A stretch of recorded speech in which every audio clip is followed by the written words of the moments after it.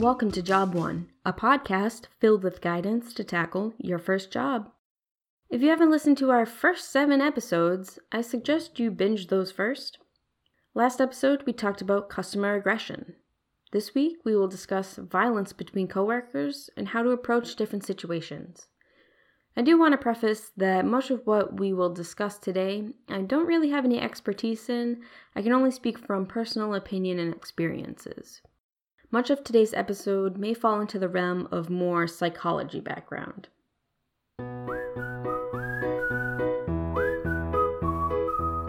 So to continue from our last episode, the Canadian Centre for Occupational Health and Safety defines workplace violence as any act in which a person is abused, threatened, intimidated, or assaulted in one's employment.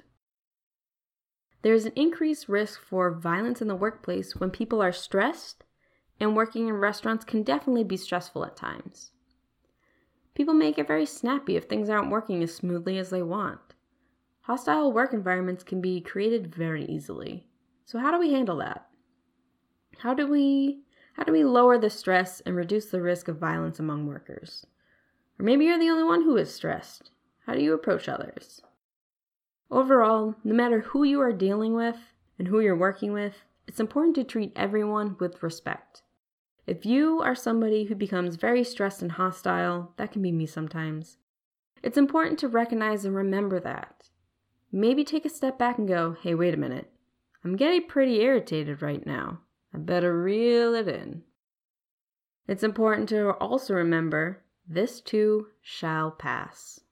Whatever stressful event is happening, or whatever person is making you irritated, this too shall pass.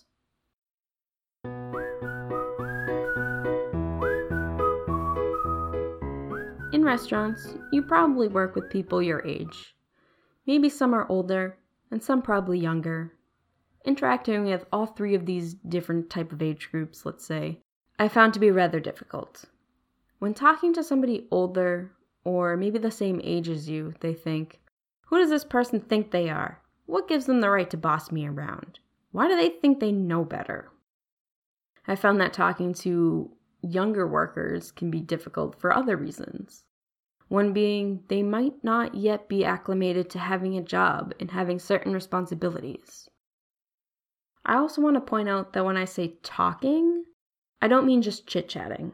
I mean, maybe you have to correct a person's actions or maybe give them a task to do.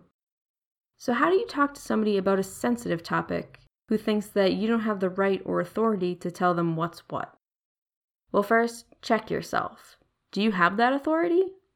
If you don't have the authority, then maybe tell somebody above you your concern. Alternatively, what if you do have the authority?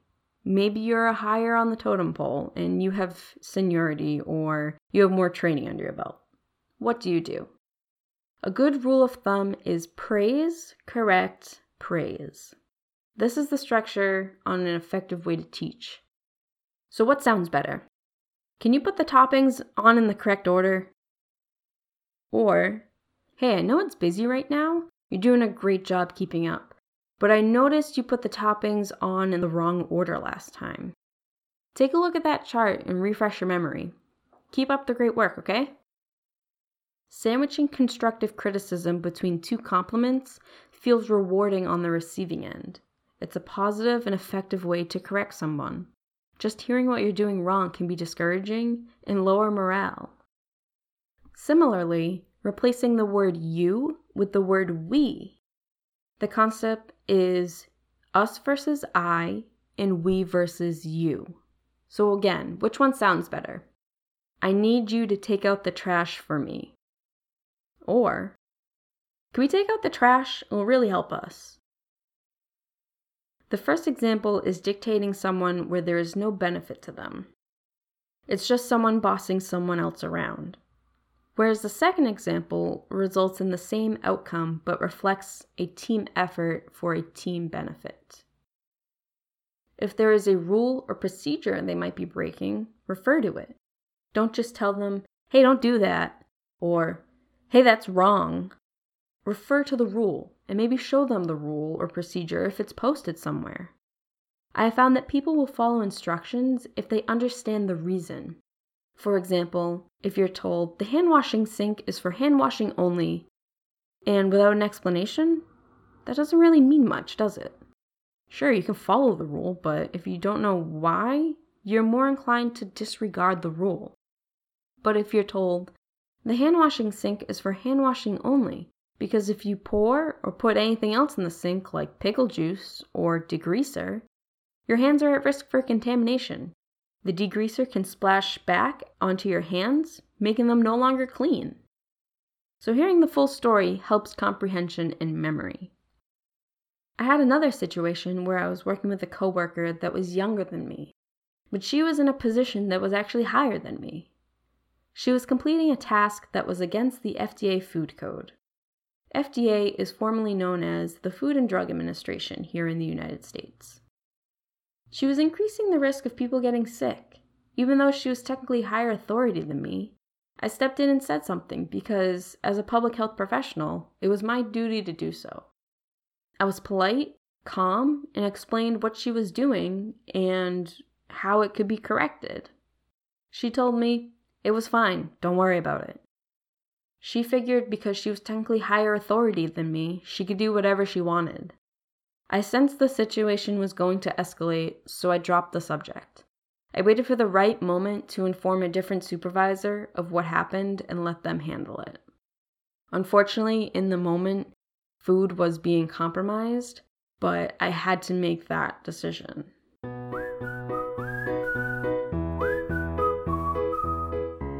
So what if you have a coworker that does not speak the same language as you? How do you work together as a team when communication is limited? What I've found that works best is trying to learn basic words that are essential to your operation. For example, learning the word more, I could point to what I needed and say more, and they would know exactly what I needed. With that being said, pointing and hand gestures are also very helpful. Once you work with someone long enough, you do get into sort of a rhythm, even if you don't speak the same language. Finding what works best as a team can take some time and maybe some trial and error. So we're about to wrap it up and get to our challenge, but I want to make sure that we tied up all loose ends. Today's episode was a continuation on workplace violence, rather how to prevent workplace violence. Situations between coworkers can create a lot of tension, which may lead to workplace violence. Working on how to approach others in a respectful way, such as using praise, correct praise, or maybe we instead of the word you. Explaining why tasks need to be done in such a way and learning how to communicate with all coworkers can certainly reduce tension in the workplace. So today's challenge is practice using us versus I and we versus you. It's something I try to practice every day. It's kind of hard to do on this show since I'm not actually with you guys. Saying we can sometimes be inorganic when you're not actually with the team. But try it out, see what you find. Let me know how it goes. If you need any help, have any comments, questions, concerns, just want to say hi, send us an email at job1pod@gmail.com. So we're almost to the end of our season. Episode 10 is coming soon. So I'll see you in another 2 weeks for episode 9.